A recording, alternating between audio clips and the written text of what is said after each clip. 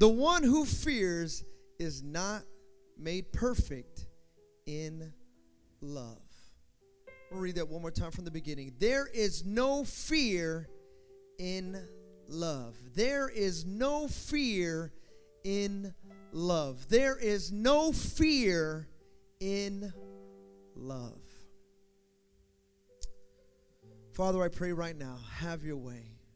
Speak to your people like you spoke to me. Father, we need you. Our city needs you. Our state needs you. Our country needs you. Father, be with Dallas right now. Be with Louisiana, Minnesota, New York, Florida, Carolina, Lord God, San Bernardino. The different happenings that have been taking place in our country has brought fear to this country. But here this morning I say, no more.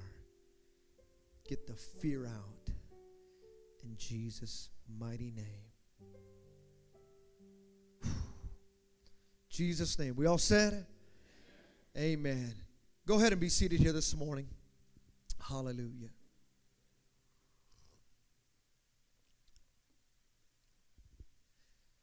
In light of everything that has been happening this past week, today I want to speak to you with the understanding of knowing that it is both mourning and even regrouping.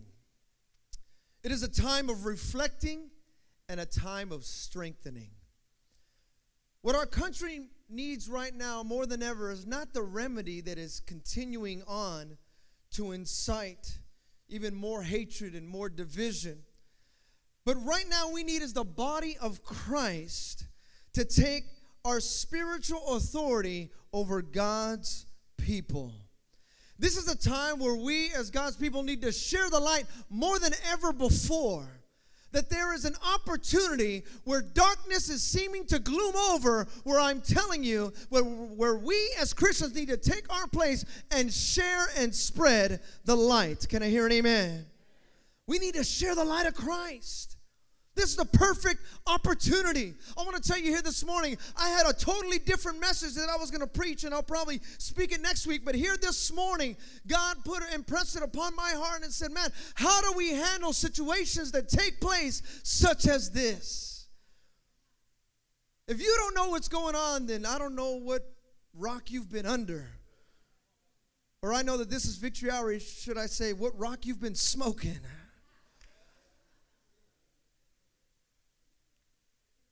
I know it. I acknowledge it. I'm not blind to the fact. I don't want to turn a deaf ear. But I believe more than ever, the loudest voice that should be shouting is the Christians. Listen to me. This is very important. There's a whole lot of organizations, a lot of different happenings and different voices that are rising up and saying, well, this is more important. No, well, this should be important and this should be important. Listen, my friend, there is no more importance than what happens after you die. And if you don't understand that, you're going to miss what is happening in front of you right now. You're going to think, oh, this is what's happening, and so we got to remedy it this way. I want you to know something. This has been going on for decades. It's been going on for a long time. I spoke with my grandfather about some of this stuff that was taking place, and even when they came over to this country, did you know that they used to beat Mexicans for speaking Spanish? You could not speak Spanish. They used to beat them. Beat it out because they figured if you're going to be here, we're going to beat the Mexican out of you. True story. This is true stuff. This kind of stuff has been happening. It's not new. See, for many of us, it's inciting something and saying, man, and no, you may have from a new perspective as yourself, but I want you to know this stuff has been going on. Not been going on in our country. This stuff has been going on since the Bible times. Even longer. And the thread of emotion that I hear and I feel when I talk to so many people in and out, because I want you to know something. This past week has been a roller coaster of emotions, has it not? A roller coaster of emotions. I feel this way, and then this happens. The moment we get over this shooting, then that shooting. Oh my gosh. And then we get over that shooting, then somebody comes over here, and that shooting again. And it even brings back a remembrance of emotions that just took place a month ago. Oh, man, this. And even for some of you, probably you have been involved in shootings and you've been involved in things that you see on the television, and it even brings up more emotions. Oh, and those feelings that you have. And the thread of feeling of emotion that I hear when I talk to so many people, both physically and also on the social network, when I talk to them, there is one emotion that is throughout every culture, and that emotion is fear. People are scared. What about me? How am I going to live? What's going on? Do I have to look over my shoulder? Some of you know what that's like, to have to walk out of your house and always look over your shoulder. Something had been done wrong. But now we're living in a society where you didn't do anything wrong and you still got to look over your shoulder. Didn't even do anything. See, so I'm telling you, this has been this is not a skin problem, it's a sin problem. And until we fully understand what is in front of our door, we're not going to know how to handle it. And see, this spirit of fear, how is this spirit and how is this emotion so strong, so powerful? What makes this fear so deadly? As we study this scripture here in 1 John chapter 4, the word fear in the Greek, I want to say this correctly, is phobiomai. And it means to be frightened in the sense of alarm, fright, or even terror. The fear, that's actually where we get our word phobia, where we get the word phobia. Some of you, when I say phobia, I'm scared of spiders. Some of you, I'm scared of this, I'm scared of that. But this fear is the phobia that controls you. That controls you in a sense out of terror. Out of terror. See, every human being worries about the problem of pain and even the punishment of torture. Every one of us. Matter of fact, many of us, when we tell you, oh, you know what, you should go see a doctor, one of the first things, I ain't going to no doctor. Why? Because I'm scared of what they're going to tell me. Something could be wrong with me. We live in a society, these are actual TV shows. There's a TV show, I don't know if you knew this, but it's called How to Survive the End of the World. It's a TV show. I think it's on Discovery. There's another TV show called Doomsday Preppers, where all they do is they prepare for the end of the world. That's how they live. They live in a state of fear every day. That's what it's all about. Now you may think, well, that can't be me. But my friend, if you are not careful, when certain things happen, you can find yourself living out of fear rather than out of faith. See, these shows are all to prepare you about the end. But one thing I want you to know, I just want you to know this. This is a little FYI. My life ended the day I gave it to Christ. My life has been over.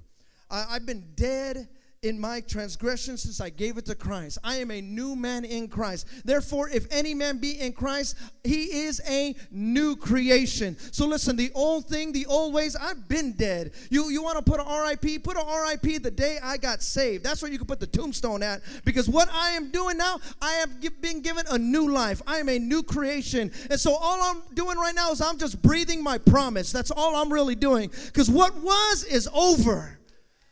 I'm just waiting till I breathe this last breath so I can get a new breath when I see my Savior face to face. If you believe that, give the Lord a hand of praise here this morning. The Bible says, though, but that fear will keep you living in a world of punishment all on its own, without no proprietor. This fear, the Bible says, needs to be cast out. And the one thing that the Word of God says that will cast out this fear is perfect love. Perfect love. And so as I began to study the scriptures, I said, where is there a place? Did this kind of happenings ever happen to Jesus? Not in the scriptures. I'm talking to Jesus himself. There's a story. You could turn with me there to John chapter 4. Not 1 John, but the book of John, the Gospel of John. Chapter 4.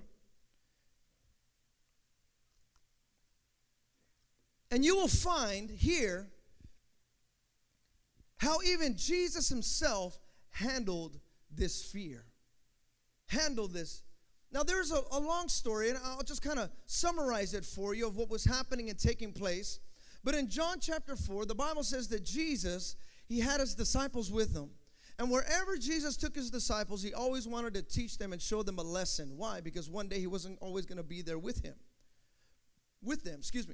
So he took them down to this place called Samaria.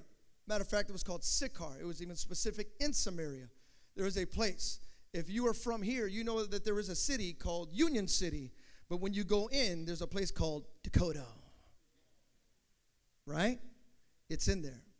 If you're from Hayward, we have certain areas that you can go to Hayward, but then it's different when you go to South Garden. You're going in there. So there may be Samaria, but then you go down even deeper and you get somewhere else. Matter of fact, you will find when you study the city of Sychar, the word Sychar means town of drunkards, where they were always getting drunk. Things were happening. And you'll see why exactly what I'm talking about. Turn to verse 7, John chapter 4, verse 7. It says, when a Samaritan woman came to draw water, Jesus said to her, will you give me a drink? Then in verse 8 it says, his disciples had gone into town to buy food. The Samaritan woman said to him, you are a Jew, and I am a Samaritan woman. How can you ask me for a drink? For Jews do not associate with Samaritans.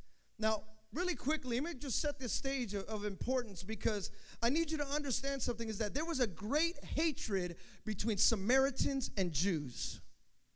There was a big-time hatred. Matter of fact, that hatred goes so deep that if you go to the Middle East now, you will still find that same hatred. You can feel that oppression that is there, because it's just been rooted. Matter of fact, I talked about it even a couple weeks ago. And you will find when you ask certain people and certain women or certain men, when they grow up and you just kind of see whenever, like, you'll talk to a woman and they mention another man, they go, oh, man, what's wrong? It's just a guy. Oh, I hate men. Well, why do you hate men? Well, because my mom hated men. Why did she hate men? Because her mom hated men. So do you even know why you hate men? I don't know. I just hate men.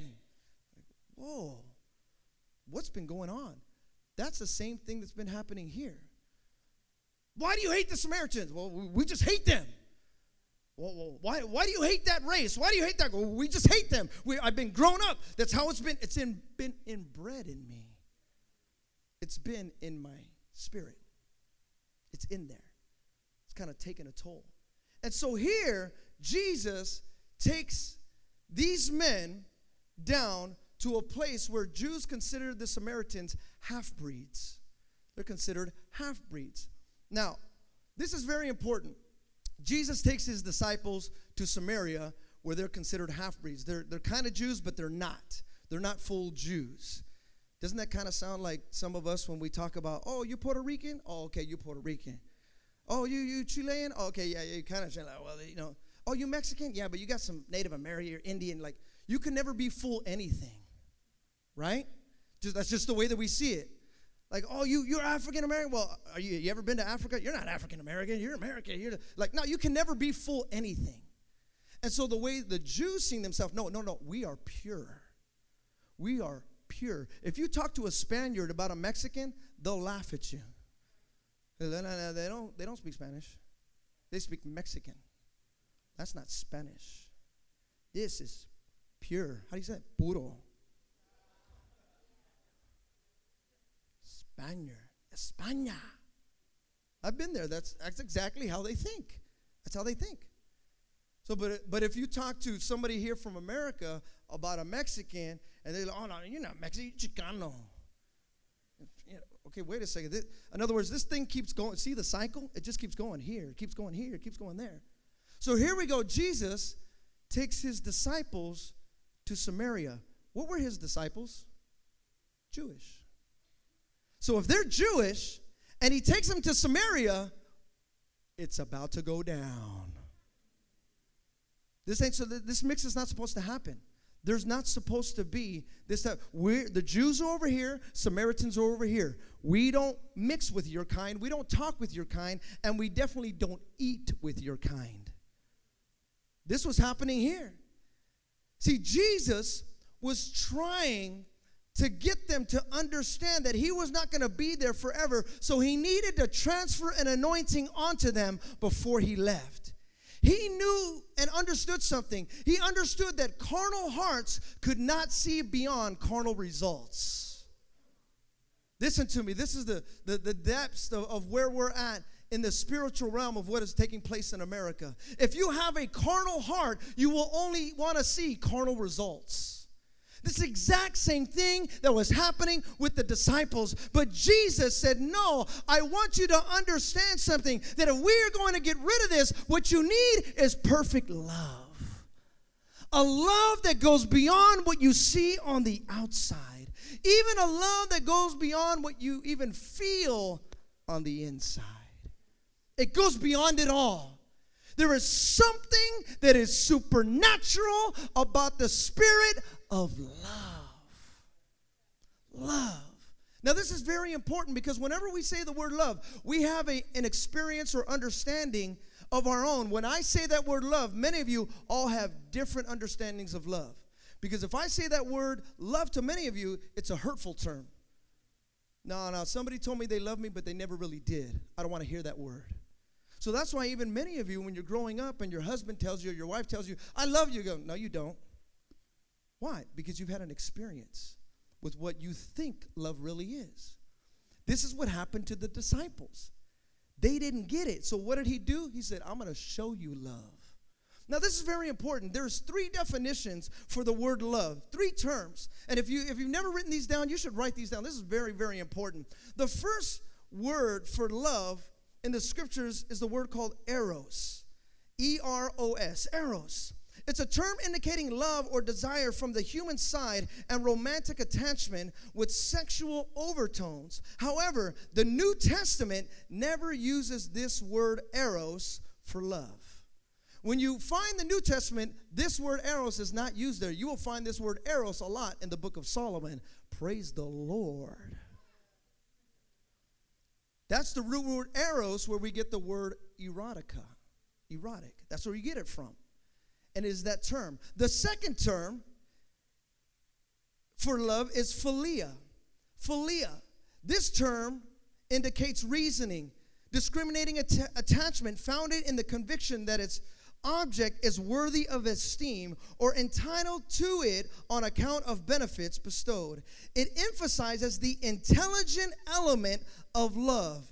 It is used 14 times in the gospel.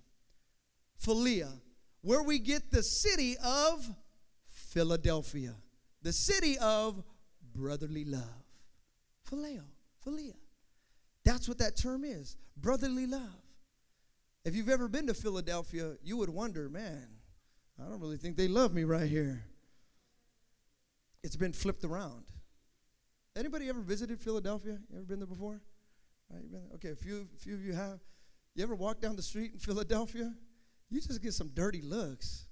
Like you just walk down.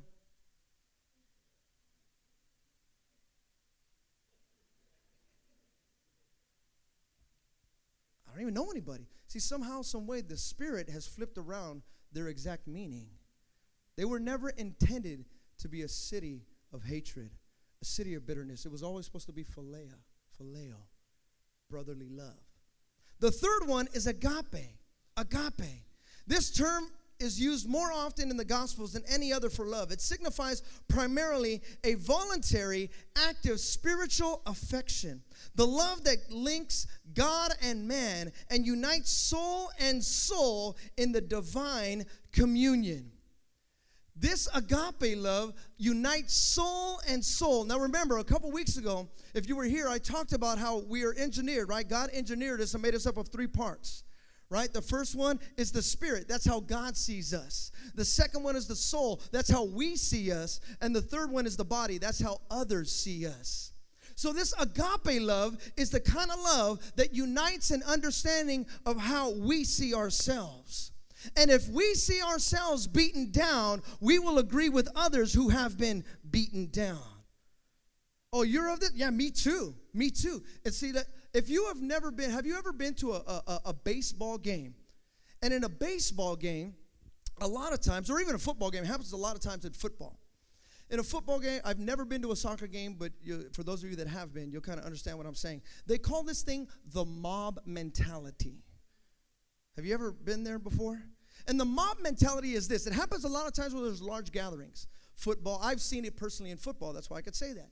So I've been to the football games, so you've been there. You know, there's thousands of people, 70,000 people, and you're there, and I remember, I'm wearing my Niner jersey. All right, we're having a good time.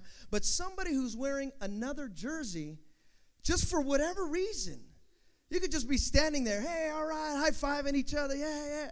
But then you see somebody of another kind, you go, oh, what is this? I feel like I want to beat that man down. No reason. Do you know the man? No. You ever met him? Not at all. Do you know anything about him? Nope. Do you know his name? Mm-mm. Why do you want to beat him? I don't know. I just feel like I want to do something.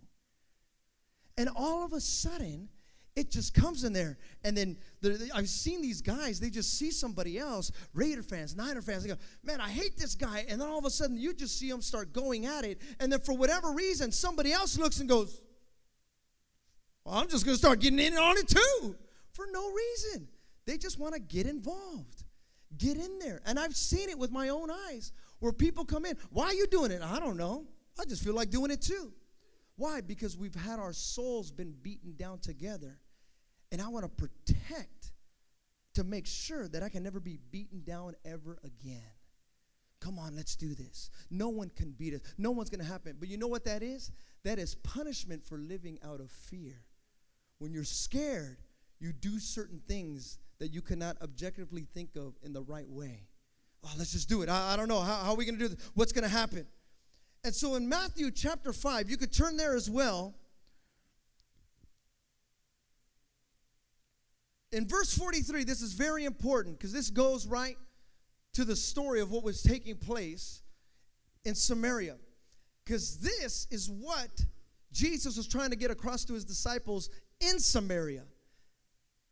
In Matthew chapter 5, verse 43, he said, You have heard that it was said, love your neighbor and hate your enemy. But I tell you, love your enemies and pray for those who persecute you, that you may be children of your Father in heaven. He causes his sun to rise on the evil and the good, and sends rain on the righteous and the unrighteous. If you love those who love you, what reward will you get? Are not even the tax collectors doing that? Just that scripture right there. You could break that down. That's a powerful scripture. And if you greet only your own people, what are you doing more than others? Do not even pagans do that?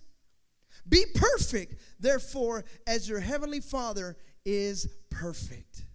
Now listen to me. This is very important. Because when we say this word perfect, and so we think of a standard that says, well, I can't do that. I'm never going to be perfect. The word perfect here does not mean sinlessness. It doesn't mean that. Because a lot of times, we think, well, I can't be perfect, so I'm just going to live like this. That's just the way that I am. No, that is not how you are. I don't believe that. I'm not going to take to that. Well, I'm from the hood. You just got to take it like that. No. I don't believe that. Well, you don't know my background. You don't understand, man. Well, my dad did this, and I didn't have a dad, and I didn't have a... No. I don't believe that. Just like I'm telling you, no, you need to tell your spirit, no. Not going to talk like that. Not going to react like that. See, what he was trying to get across here in Matthew chapter 5, he says the perfect love.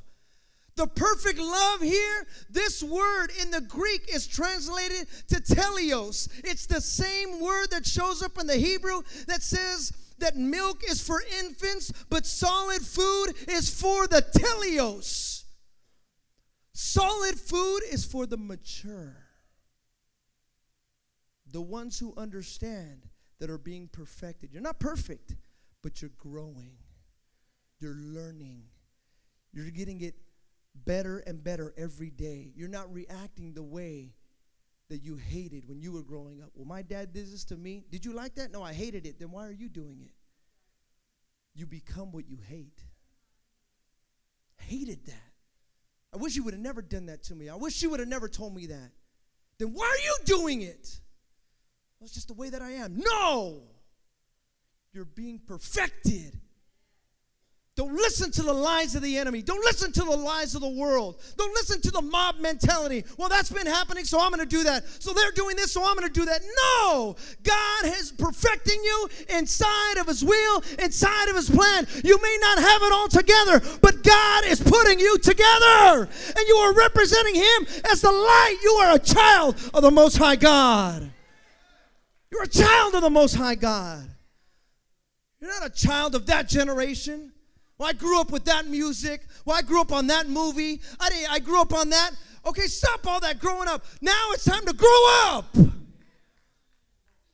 That growing up only took you so far. That growing up only shared with you so much education. But don't say, that's it, I'm done. No, you're not done. Well, that's just the way that I am. No, you're not. Jesus understood this. He was trying to get them to understand. He says, grow up, therefore, as our Heavenly Father is grown up. See, but many times we're stubborn to hang on to hatred, and we defy God's desire for us to grow up and become like Him. See, my friend, I want you to understand something. This scripture right here is very important. It says, if you cannot love your enemy, there's a problem. There is a problem. There is a problem. Don't take my word for it. It's all up and down. I'll give you more scriptures.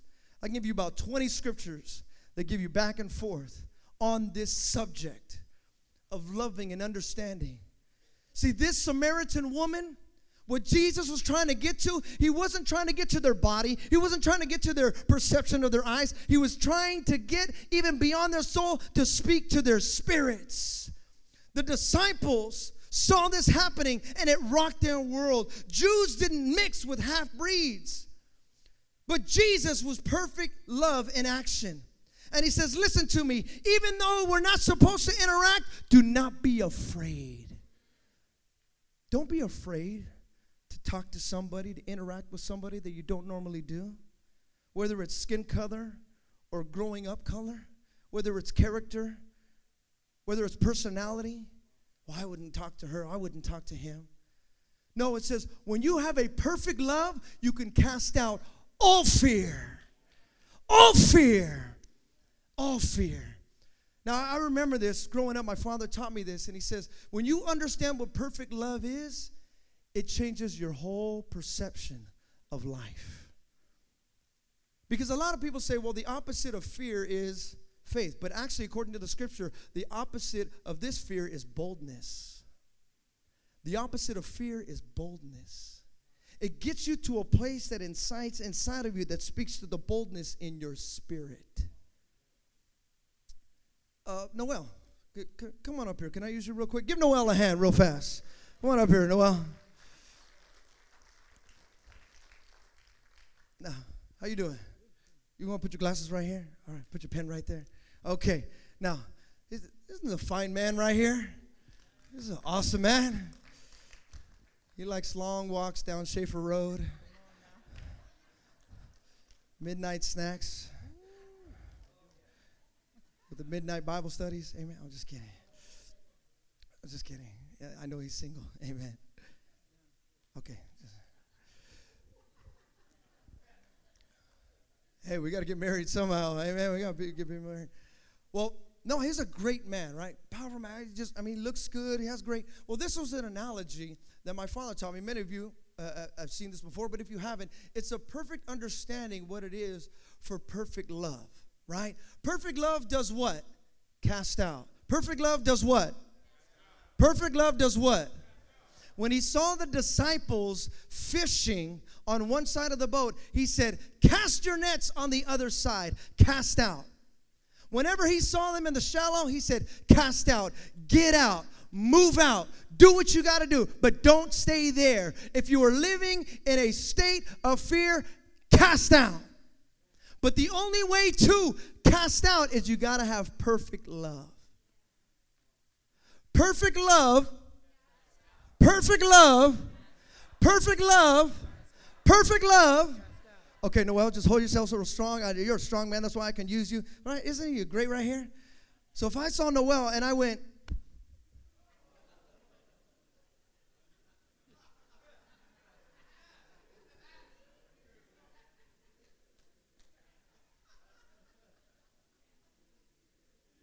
perfect love. Perfect love. Perfect love. Come here, Noel. I love you, right? You know I love you, right? Perfect love. Perfect love.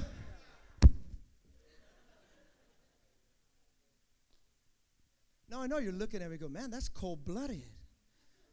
That's messed up. I know even Noel's like that too. Like, dang, Pastor, I think I'm going to go to another church. But what if there was a train coming his way and he didn't see it? What if he didn't see it? What if there was a car coming his way and he didn't see it? Perfect love is not, hey, just want you to know that there's a train. It's about to, amen. Nah, perfect love. Get out the way. Move. Get out of there. You don't belong there. It doesn't have time to the reasoning of this and this is why we do that. No. Perfect love. Cast out. This happened to me. This exactly happened to me when I was living in Connecticut. We were walking up and down the boulevard, and it was during the Oscar de la Hoya Trinidad fight, if you guys remember that. And all the Puerto Ricans are going crazy. Everybody up and down. They blocked all the streets, and we're walking down the street, and I'll never forget, I was walking down, and I looked this way, and then as soon as I turned to my left, a friend of mine pushed me hard. Boom! Whoa! And right as I turned, whoom, the car hit me on this side of the leg. Hit me hard. Whoa! I felt like my leg was going to break. Had he not pushed me, both my legs would have broke. I mean, think that's cold-blooded. That's messed up. Why would you push him? Why would you say that? Love your enemy? Well, that is messed up. Don't do that. Perfect love cast out. Thank you, Noel. Give him a hand. Amen.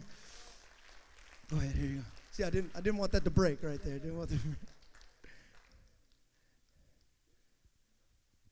See, I understand right now that many of us have gotten to a certain emotion of anger. Man, I'm mad. This is horrible. How could this happen? Why is this happening? Why is this taking place? And I want you to know something. If you are letting anger control you, you'll never be able to cast out anything. You won't.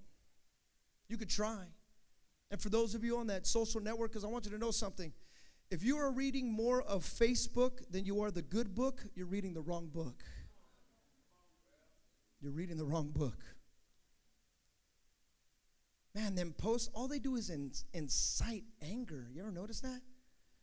No, I want to be right. No, I'm right. No, I'm right. No, I'm right. No, I'm right. And they go on for hours and hours. Like, oh my gosh. They're just spewing like weirdness. A lot of it is hatred.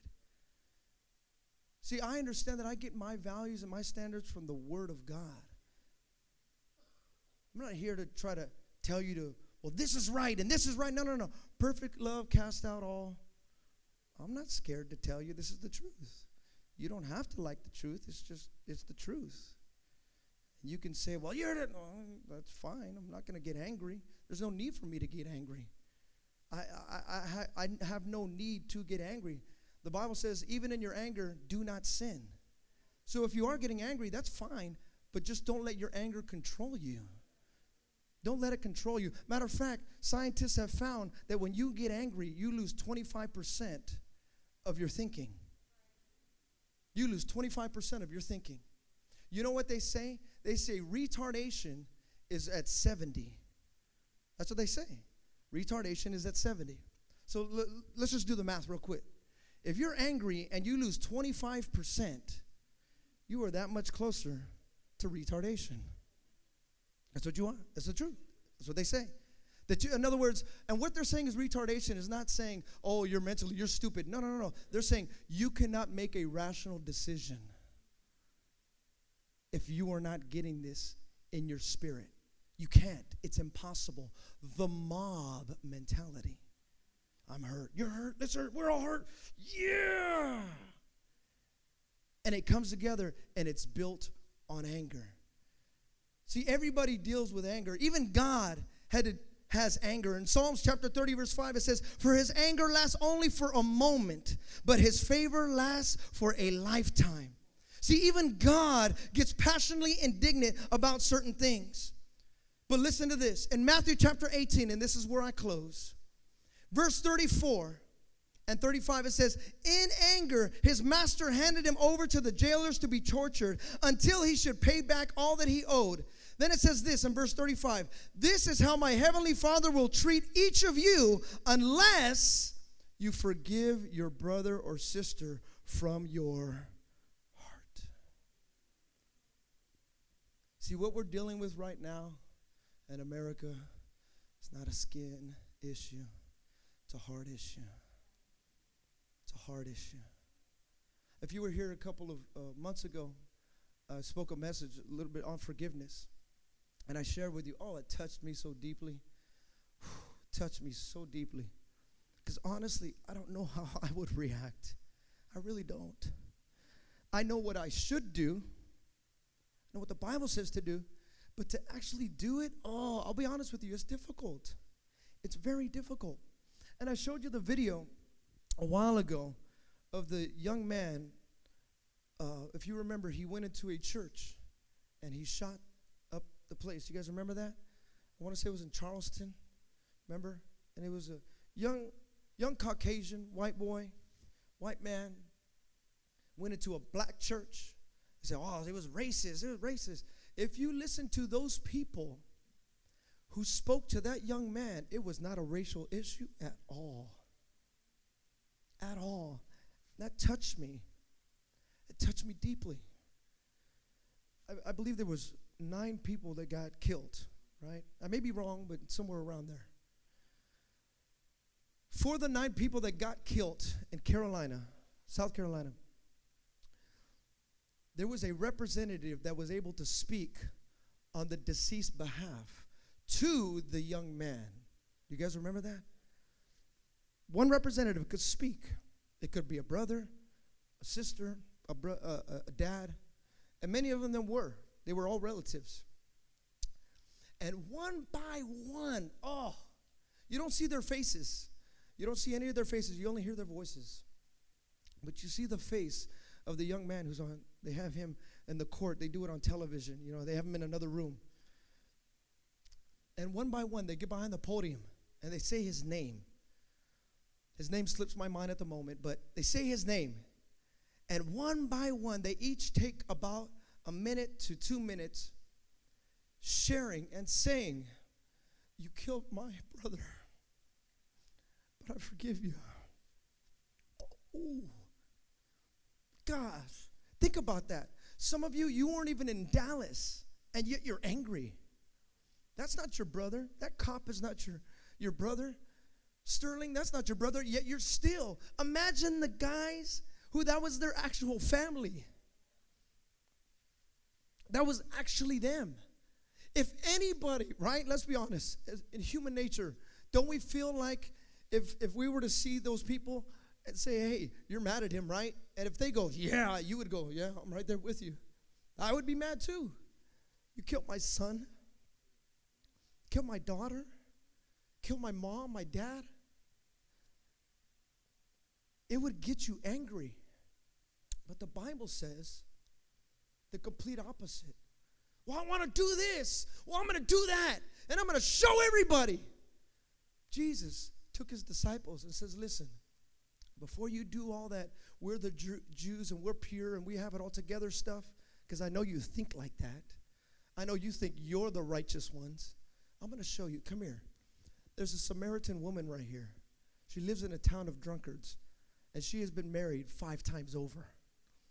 You're not only going to look at her down because she's a Samaritan, you're looking down on her because she's a woman. That's a whole nother message right there with the Jews. Whole nother one. And he says, see this woman? This is the kind of woman that you got to interact with. This is the kind of woman that you got to show love to.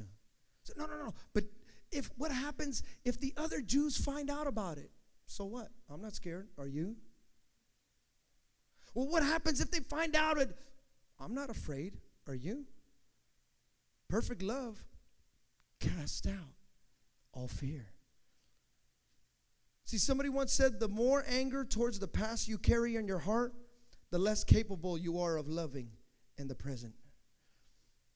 Somebody said, for every minute that you're angry, you lose 60 seconds of happiness.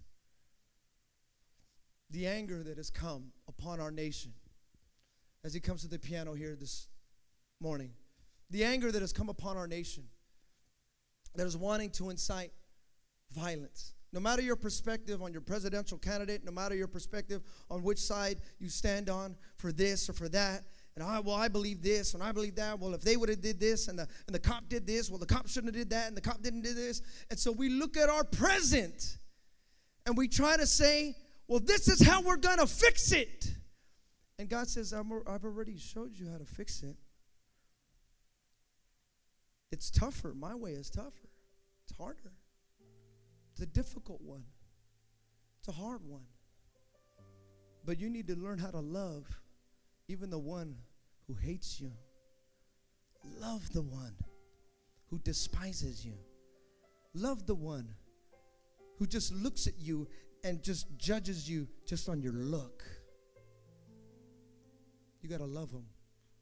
Oh, you can get mad at me all you want. This is something right here. Something right here. I want to end with this. I'm a reader of history. I love history.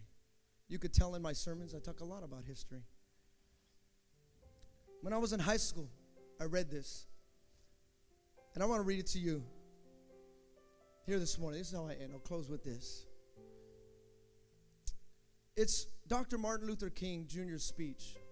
I'm not going to read the whole thing because in its entirety, it's very, very long, very powerful though. On your own, you could read it. But I like the way it ends. That's why I'm going to give you from the middle. Dr. Martin Luther King, August 28, 1963, at the Lincoln Memorial. A man of faith and a man of courage. Perfect love. Let us not wallow in the valley of despair. I say to you today, my friends. And even so, we face the difficulties of today and tomorrow. I still have a dream. It is a dream deeply rooted in the American dream. I have a dream that one day this nation will rise up and live out to the true meaning of its creed. We hold these truths to be self-evident, that all men are created equal. I have a dream that one day on the red hills of Georgia, the sons of former slaves and the sons of former slave owners will be able to sit down together at the table of brotherhood. I have a dream that one day, even the state of Mississippi, a state sweltering with the heat of injustice, sweltering with the heat of oppression, will be transformed into an oasis of freedom and justice. Ooh. I have a dream that my 4 little children will one day live in a nation where they will not be judged by the color of their skin, by the content of their character. I have a dream today. I have a dream that one day down in Alabama, with its vicious racists, with its governor having its lips dripping with the words of interposition and nullification, one day right there in Alabama, little black boys and black girls will be able to join hands with little white boys and white girls as sisters and brothers. I have a dream today. I have a dream that one day every valley shall be exalted and every hill and mountain shall be made low. The rough places shall be made plain and the crooked places will be made straight. The glory of the Lord shall be revealed and all flesh shall see it together. There is hope, and that is the faith that I go back to the south with this faith that we will be able to hew out of the mountain of despair a stone of hope. With this faith that we will be able to transform the jangly discords of our nation into a beautiful symphony of brotherhood. With this faith that we will be able to work together, to pray together, to struggle together, to go to jail together, and stand up for freedom together, knowing that we will be free one day. And this will be the day when all of God's children will be able to sing with the new meaning, my country, 'tis of thee, sweet land of liberty, of thee I sing. Land where my fathers died, land of the pilgrim's pride, from every mountainside let freedom ring. And if America is to be a great nation, this must become true. And so let freedom ring from the prodigious hilltops of New Hampshire. Let freedom ring from the mighty mountains of New York. Let freedom ring from the heightening Alleghenies of Pennsylvania. Let freedom ring from the snow-capped Rockies of Colorado. Let freedom ring from the curvaceous slopes of California. But not only that, let freedom ring from the Stone Mountain of Georgia. Let freedom ring from the Lookout Mountain of Tennessee. Let freedom ring from every hill and every molehill of Mississippi. From every mountainside, let freedom ring. And when this happens, and when we allow freedom ring, and when we let it ring from every village and every hamlet, from every state and every city, we will be able to speed up that day of when all God's children, black and white, Jews and Gentiles, Protestants and Catholics, will be able to join hands and sing in the words of the old Negro spiritual, free at last, free at last. Thank God Almighty, we're free at last. Powerful words that honestly I had no understanding to when I was in high school. But God since has been perfecting me. I've been growing, been learning, been understanding what love really is. See, when I was 16, I thought of love a certain way. I would have never thought like that. I would have thought, man, that's a great speech. It's powerful, good stuff. It's pretty good. That Martin Luther guy, that was powerful. That's how I thought when I was 16. But the Bible says when I was a child, I thought like a child. I reasoned like a child. But when I went through some experiences, when I've had some things done to me, when people have been hating on me, people haven't liked everything I've done. They hate me for my skin. They hate me because I can't do this. They hate me because I can't speak that, because I can't go there. And they tell me this. But when I became a man, I put childish ways behind me. This man right here spoke some powerful words in a powerful era of when there was a time where it was kind of seeming like this past week. Is it not? Where that's all the stuff that you're hearing. That's how they lived every day. Every day. Listen, we don't have to live like that. We don't have to live in fear. That's not what God has given us. God did not give us a spirit of fear. But God has given us this power, this love, and a new way of thinking. I want to challenge you here today. Let this moment be an opportunity to share the light like never before. Speak to those who you've never spoken to. Go to your Samaria if you are white. Go to your Samaria if you're black. Go to your Samaria if you're Filipino. Go to your Samaria if you're Mexican. Go to your Samaria if you're El Salvadorian, if you're Canadian, if you're French. See, because it's real easy to just, well, I'm just going to stick here and we're good to go. Now, for those of you who say, well, I have a lot of different nationalities as friends. Okay, but you're getting comfortable in that area and you're good. Jesus said, listen, I know you're good, but I need to take you down to a place where it could even incite to, well, I don't get along with this girl. Well, I don't get along with this guy. I don't get along with him. Jesus says, I don't care what you get along with or what you feel. You are going to learn how to love the unlovable. You are going to learn how to hug the unhuggable. You are going to learn and to discern the signs of the time. Listen to me, Victory Outreach, Heart of the Bay. I know where we're at, and I understand how the Bay Area works. I've lived here, and I understand it, and it could very easily, that could be us. Very easily, that stuff could happen here. But it is up to us as Christians. It is up to us and men and women of God to say, listen, I know that there could be an anger, a spirit of anger, a spirit of violence, but I want to go into that place and I need to cast out all fear. I know that may be a gang member. I know that there may be drugs there. I know that there may be violence there, but I need to go down there and share and cast out all fear with the spirit of love. Spirit of love. Right now, these kids are killing each other. They don't even care what race they're the same race. We don't really have that much racial issues here. We just have sin issues here. That's what we got. We got Mexicans killing Mexicans, blacks killing blacks, whites killing whites. That race stuff. We've got idiot stuff. That's what we've got. We got dumb stuff, sin stuff. And I'm sure they would have their perspective if it was Dallas. Walk from the Bay. I understand it. We do stupid stuff over dumb things.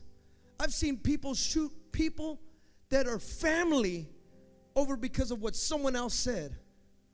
Even though that's my cousin, that's my uncle, I've seen it. Kill him. What's wrong with you? Doesn't that get you mad? If it doesn't get you mad, then just keep doing what you're doing. Fine. Just go to work, clock in, clock out. That's it. But it should get you indignated. But man, what is going on here? I hate doing these funerals where these young men and young women are coming and they got to come to the funeral and look over their shoulder at a funeral.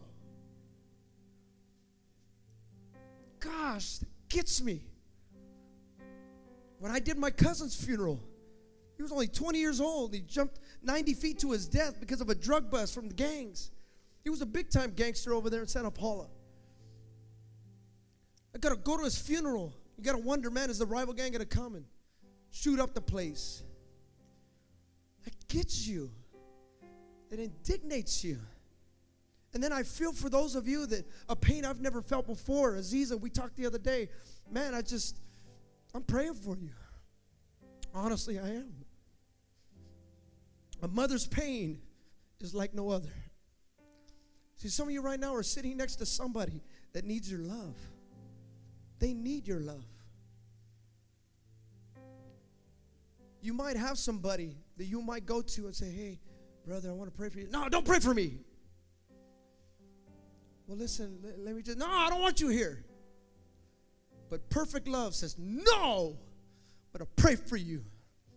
Even though you don't want me here, I love you. I love you. Listen to me. These streets of Oakland need love. They need love. I need love. You go up and down these streets, man. Up and down these streets. If you go to Oakland, and some of you even live in Oakland, right? You tell me. You can go there and you can feel the oppression, right? You can feel it. You just drive down and you go, am I supposed to go down this street? Oh man, I think I'm on the wrong street. And you feel it. You just feel it. Because they're living in fear. That's where they're at. They're behind the fence. Who's that? Who's that? Okay, never mind. Because of their living in fear, they're oppressing you. See, it's not this person against that person. It's the oppressor against the oppressed. And the oppressed could be any color. Any color.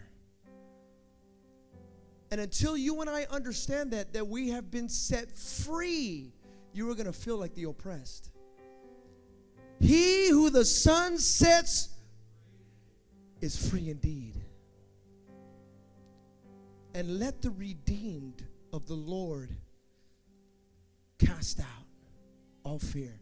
I want to challenge some of you this week. This was not an evangelistic message, but this is an evangelistic message. This is an evangelistic message. Don't listen and kind of, Pastor, man, that was a good word. The only way I'm going to know if it's a good word is if you're able to apply it. That's the only way I'm going to know if it's a good word. Because I know a lot right away, oh, Pastor, that was powerful. Oh, that was good. Okay, let's see how powerful it was. I'm not trying to talk to your body. I'm trying to talk to your spirit. Because if you're sick and tired of seeing all this stuff on the news, then read the good news and do the good news. I'm tired of it. I'm tired of it. Me and Eric, we just had a quick conversation at the fellowship hall just the other day, and we were talking about certain things and this and that, and you know, we use that word incite because one thing happens and it incites violence. What do? We got to pray. We got to get in there. We got to go to Dakota. That's where we got to go. We can't just sit back and go, man, they're killing each other. Let's just let them kill each other. No. That's not those that are free, that's not our job. Our job is not to be an audience of the oppressed. Are you hearing me? That's not our job. Let that be the voice of those trying to scream out as much as they want to do. Let them scream. We don't scream. We do. We cast out. We cast out. That is our responsibility. We go into the places. Now listen, this is very important because what you do is not going to be on the news. You're not going to get any credit for it. Matter of fact, the Bible says if you do want credit, you get your reward here on earth and you can have it. But this is where moth and rust destroy. You can have your reward, get your certificate. That's fine. But when you do something, you do it unto God, where moth and rust cannot destroy. Rust cannot destroy.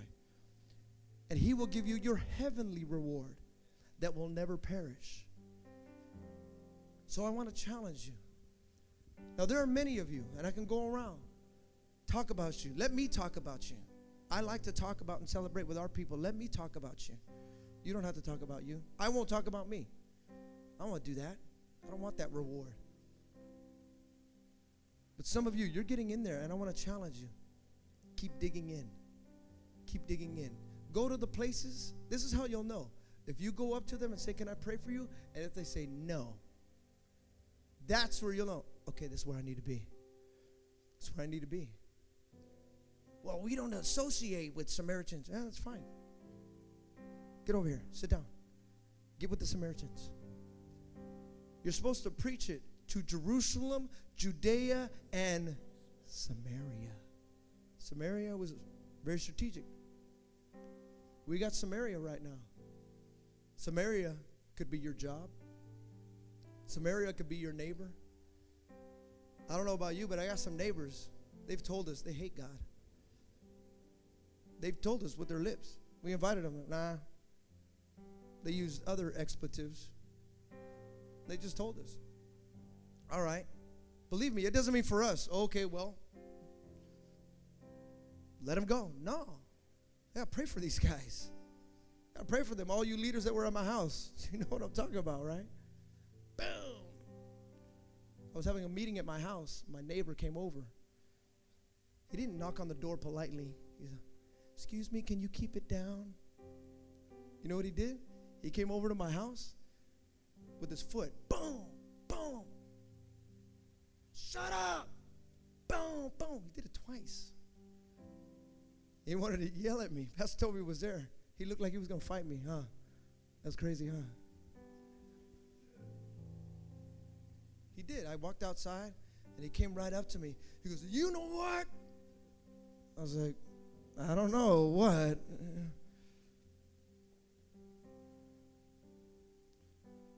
See, right away, I'm athletic, so I'm like, dude, you're not going to catch me. Come on, bro. Not going to happen. But then, no, that's the body talking. Spirit, no. He needs love right now. This man needs love. You know that I've been shot at? I have been handcuffed. I have been spit on, all for the gospel. See, some of you have the testimony of when you weren't with Christ. My testimony is with Christ. I got shot at a bunch of times. Chicago, they came up to me. We were walking up the stairs. I don't know if any of you remember the Cabrini Greens. You guys remember the Cabrini Greens? There was a TV show called Good Times. You guys remember Good Times? Good Times, anytime. JJ, right? JJ? That was in the Cabrini Greens from Chicago. We went there. We walked up the stairs. Guy pulls out a gun. He's like, oh! Saying some other. And right away, I was in the front. And there was like 12 people behind me. I was the leader. And he pulls out a gun. Oh! Like he was about ready to shoot us. And the girl goes, ah! There was a girl right there. And the guy with the mask, he had the drugs right there in his pocket. They put the drugs in Snickers. So when they sell them to kids, it looks like candy. That's how they would do it. They sell them like that. Oh! And I go, hey! Right away. Perfect love. I went right up to, hey! We're from church. He could have shot me. He actually almost did. I was about 19. And he goes, oh, man, don't you ever do that again. I almost killed you. I go, no, it's okay. It's okay. And in my mind, I was like, oh, thank you, Jesus. in my heart, thank you, Lord. Because they had I didn't know, just 2 hours before, they had shot a cop. And for those of you that have shot a gun, you know that when you shoot, for the next couple hours, you're, right? Sensitive. Who are you? So, there we were. This stuff has happened, and I'm sure it's going to happen some more. Not everybody's going to like me. Not everybody's going to like you. Perfect love doesn't ask, hey, so you like me, right? You're okay with this, right? No. Nicky Cruz beat David Wilkerson to a pulp. He doesn't share it, but I will. In the movie, he slaps him. Cross the switchblade. Remember that? He's like, get out of here, preacher. True story. He opened the door, saw it was David Wilkerson, started beating him to a pulp. He beat him so bad, went to the hospital. Back in 1962, or it was 60. Beat him to a pulp. Boom, boom. David Wilkerson was a preacher. Nicky Cruz was the gang member. Beat him to a pulp. Let's be honest. If it was us, like, nah, I got to stick up for mine. Nah, man, I'm not no punk. Right? That's our mentality. Nah, no way. David Wilkerson got beat down, cleaned up, and went right back to the same guy who beat him. Went right back. Listen to me, Victory Outreach. What God has called us to do is not easy. What God has called us to do is not a simple one. It's not an easy task, but it's called the Great Commission, not the easy commission. It is something that God has separated us and called us to do. And we as Victory Outreach Heart of the Bay, God has called us to go into the places where people may not like, but people are living in fear. And the only way that fear is going to get out of there is if there's men and women that say, God has called me to this city. God has called me to this place. God has called me to this community. This is God's city. Perfect love casts out all fear. Stand to your feet here this morning.